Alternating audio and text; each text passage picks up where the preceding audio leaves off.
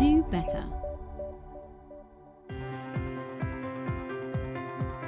Bienvenidos al podcast de Do Better, el hub de contenidos digitales de ESADE creado para mentes interesadas en hacerlo mejor. Las últimas novedades, perspectivas y avances de investigación. Lo último en el mundo de la innovación y las ideas y los retos sociales. Consejos para mejorar la toma de decisiones en tu empresa y estrategias para afrontar los retos de la globalización. Podéis enviar vuestras dudas o comentarios a través del apartado de contacto de nuestra plataforma dobetter.esade.edu. Buenos días y bienvenidos a un nuevo podcast de ESADE-Geo en Do Better, la plataforma de contenidos de ESADE. Mi nombre es Óscar Fernández y soy investigador en ESADE-Geo. Hoy contamos con la presencia de Eugenio Bregolat, que actualmente es Senior Fellow en ESADE-Geo y que fue embajador español en una lista interminable de países. Donde estuvo más tiempo fue en China. Fueron 11 años en total, divididos en 3 periodos distintos entre el 87 y el año 2013. Por tanto, tenemos con nosotros a una de las voces más autorizadas para hablar de China en nuestro país, en un momento en que además China está en el centro del debate público. Bienvenido, Eugenio, y gracias por estar con nosotros. Hola, buenos días. Encantado de estar aquí. Bueno, pues cuando surgió la crisis del coronavirus en China, algunos pronosticaron un batacazo del Partido Comunista. Pero a medida que el virus se ha ido expandiendo y que hemos visto que China salía relativamente bien parada, parece que se ha popularizado la idea de que Pekín va a dominar el mundo y va a terminar exportando su modelo autoritario de vigilancia. ¿Tiene usted la impresión de que cuando hablamos de China estamos instalados en una especie de sobrereacción constante? Sí, efectivamente es así. La dimensión, el progreso de China son tales que suscita ese tipo de hiperreacción. Y eso se combina con que hay una visión muy ideológica. Basta que tú digas algo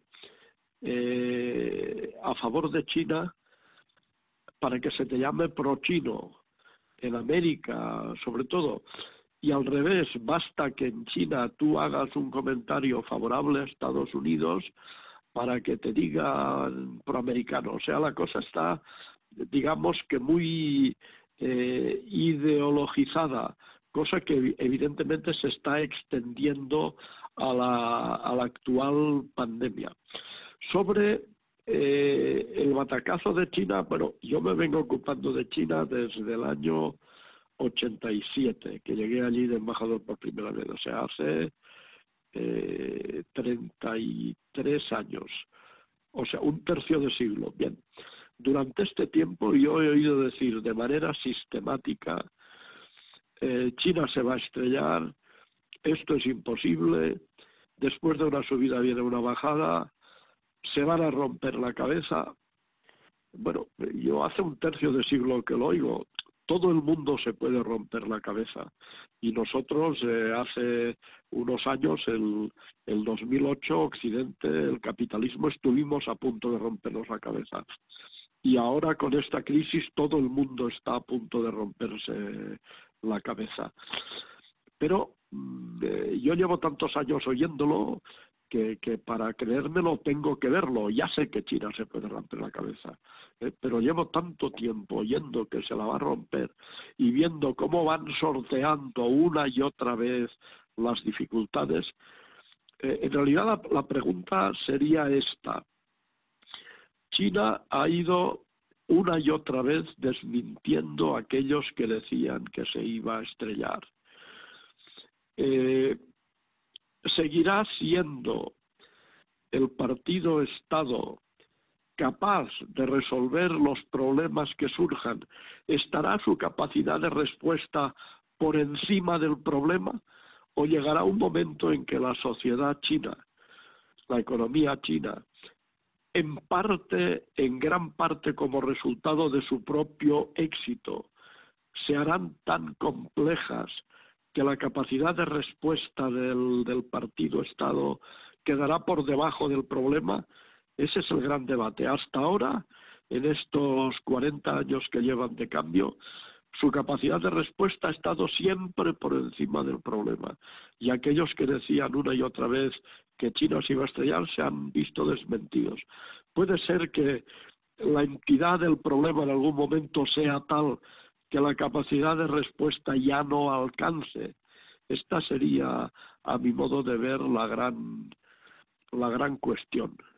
En la línea de esta visión un poco de extremos, ¿no? que ha comentado usted antes que teníamos, algunos han llamado esta crisis el momento Chernóbil de China y otros han especulado con que sea más bien un momento Sputnik, ¿no? Una gran puesta en escena a nivel internacional, aunque quizá el recorrido pueda ser efímero. Usted fue embajador en Rusia del 92 al 96, ¿no? Justo después de la disolución de la URSS, y era embajador en China cuando se produjo la caída del muro de Berlín en el año 1989. Sí. ¿Cómo valora usted que está en tan buena posición para hacerlo, este tipo de comparaciones tan recurrentes entre China y la URSS? A ver, efectivamente ha habido ahora quienes, sobre todo al principio de la epidemia, cuando China estuvo mal en fin, en el primer momento que hubo lo que se quiera, ocultamientos, falta de claridad, etcétera, hubo quien habló de ese momento Chernóbil o de crisis existencial de Xi Jinping. Hubo ese tipo de comentarios. Evidentemente, comentarios que a estas alturas ya se ve que fueron muy precipitados. Y en el otro extremo ha habido en efecto quienes han dicho no, es un momento Sputnik, China está subiendo, China va a salir de esta crisis como primera potencia mundial. Bueno, yo creo que ambos tipos de comentarios no son adecuados, no va a pasar ni lo uno ni lo otro. La lucha geopolítica de fondo es un proceso a largo plazo sobre el que van incidiendo todas las cosas que ocurren. La crisis económica del 2008, ahora el coronavirus, todo el tema de Huawei, la manera que Trump está manejando la política americana y ahora la crisis del coronavirus. Todas esas cosas que van pasando inciden sobre la relación y marcan de alguna manera, pero no hay un hecho que vaya a decidir que China salga como primera potencia ni que China se hunda. Eso es lo que yo pienso de esas comparaciones que ahora se están haciendo. La comparación entre Rusia y China, o si se quiere entre la Unión Soviética y China, hay una diferencia absolutamente decisiva, que es que la Unión Soviética siempre fue un país económicamente muy débil. Tenía que dedicar un enorme porcentaje de su PIB, 20-30%, a defensa, y el resultado era que la economía civil era muy floja. China era Rusia, la Unión Soviética, era en gran medida un país subdesarrollado. Había un nivel de vida de la ciudadanía muy modesto. Por ejemplo, ni se podía pensar en salir de turismo al extranjero. El año pasado salieron 150 millones de chinos a hacer turismo al extranjero. En Rusia eso ni se podía imaginar. Además, el Estado no lo habría permitido porque al comparar lo que había en Rusia con lo que hay en Occidente, sencillamente los ciudadanos soviéticos se habrían vuelto contra el Estado. Por eso, la inmensa diferencia entre la Unión Soviética y China, que hace que no tenga nada que ver, es el inmenso éxito económico de la China de Deng Xiaoping. Fijaros que el PIB, cuando empiezan los cambios en China, el año 78, el PIB de China era, a precios de mercado, el 6% del PIB de Estados Unidos. Hoy es 2/3, un 66-68%. Bien. En paridad poder adquisitivo,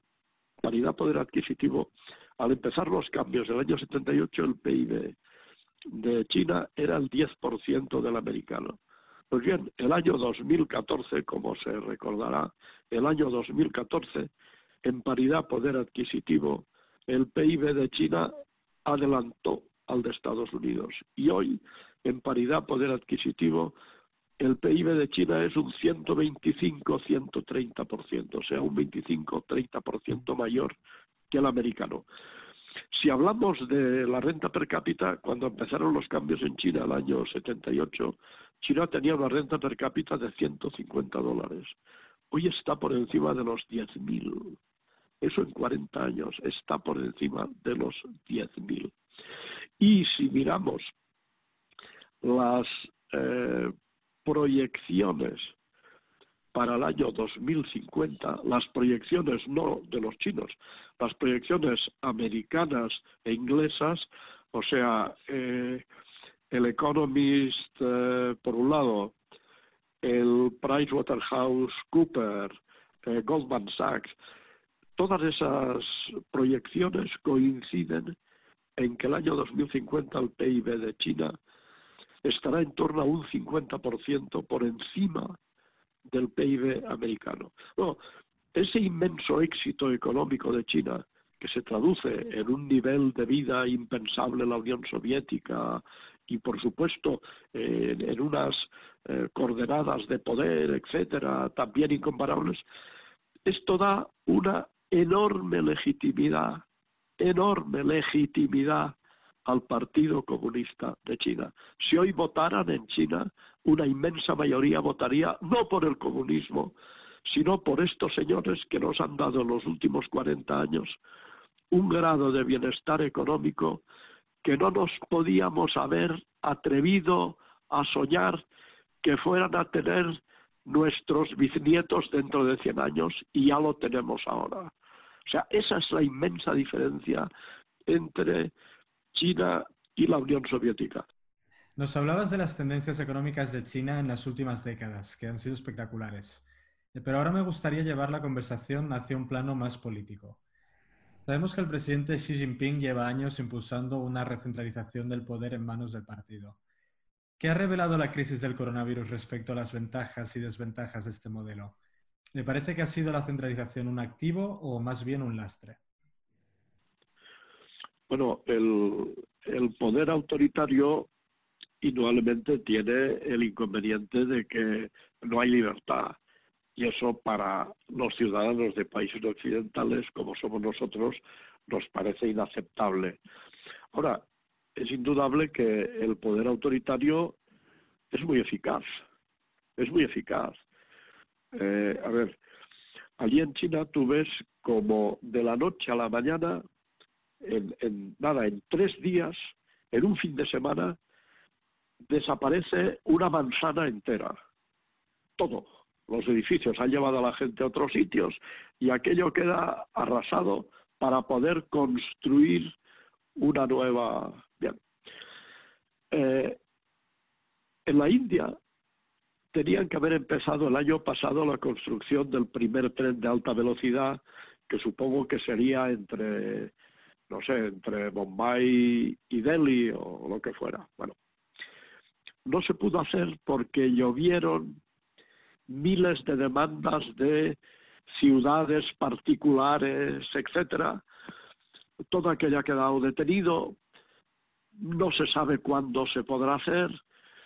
Es decir, bueno, evidentemente en China ese tipo de problemas no los hay. O sea, allí la eficacia es tremenda. Como digo, la eficacia pues a costa del ciudadano. Ahora con el coronavirus lo estamos viendo, con todos estos sistemas de control.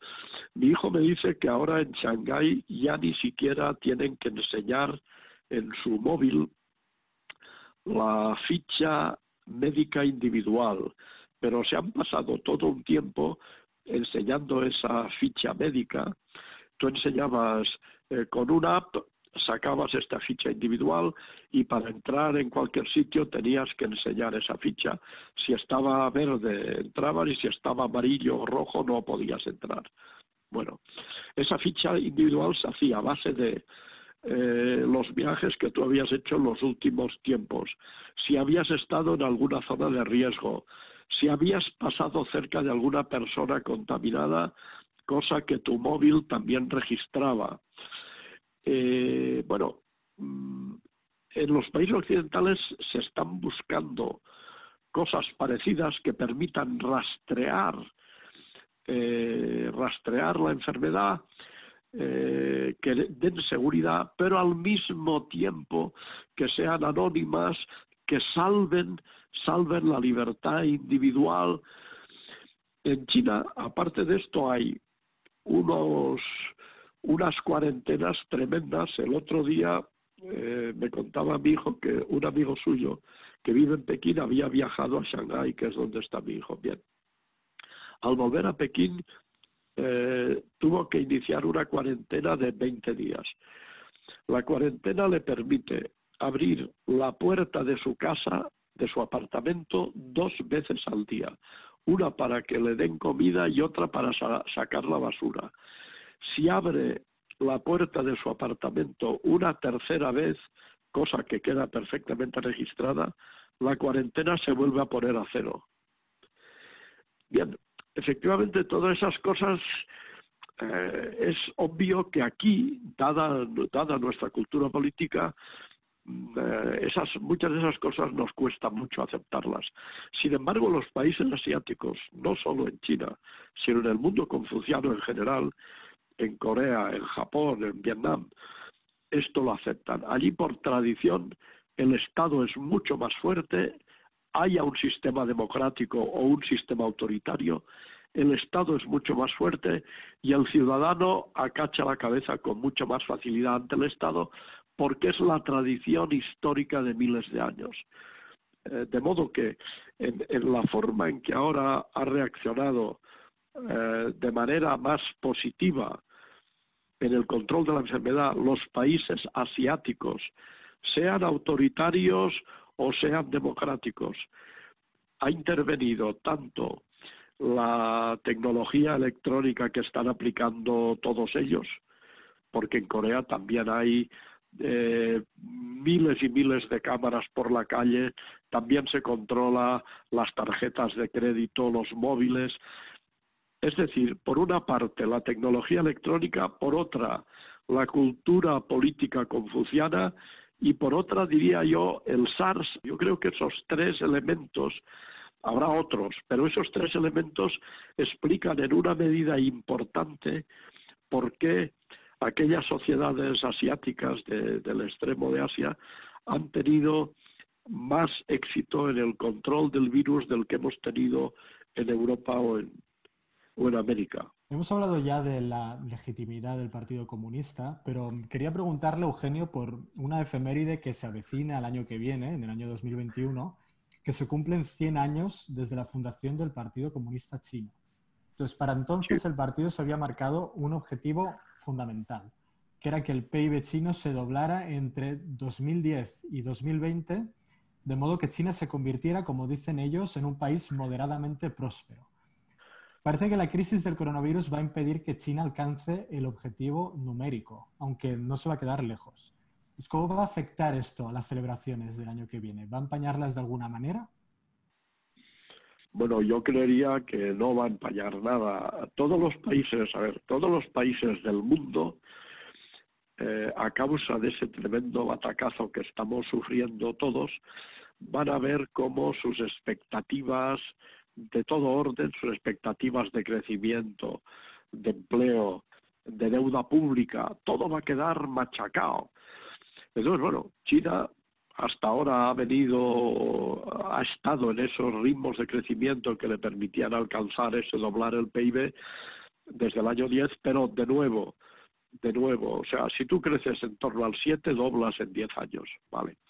Pero de nuevo, si tú miras la secuencia a largo plazo de la que antes he hablado, bueno, el éxito de China en esas 4 décadas ha sido tan fenomenal que realmente no va a verse nada empañado. Además, en la medida en que no acaben de alcanzar la cifra de crecimiento prevista, comparando con lo que va a ocurrir en otros países que van a verse lastrados mucho más en sus expectativas de crecimiento, bueno, no va a pasar nada. Efectivamente, este año que viene, el año 21, va a ser el 100 aniversario de la fundación del Partido Comunista allí en la casita aquella de la concesión francesa de Shanghái, en la que yo he estado visitando algunas veces. Bueno,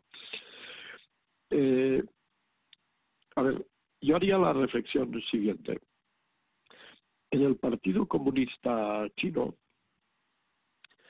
el nacionalismo es un factor tan importante como la ideología. Es decir, desde que China se ve sometida, el siglo de humillación, desde 1840, Guerra del Opio, hasta la Revolución Comunista, 1949, este siglo largo, en todo este tiempo China pues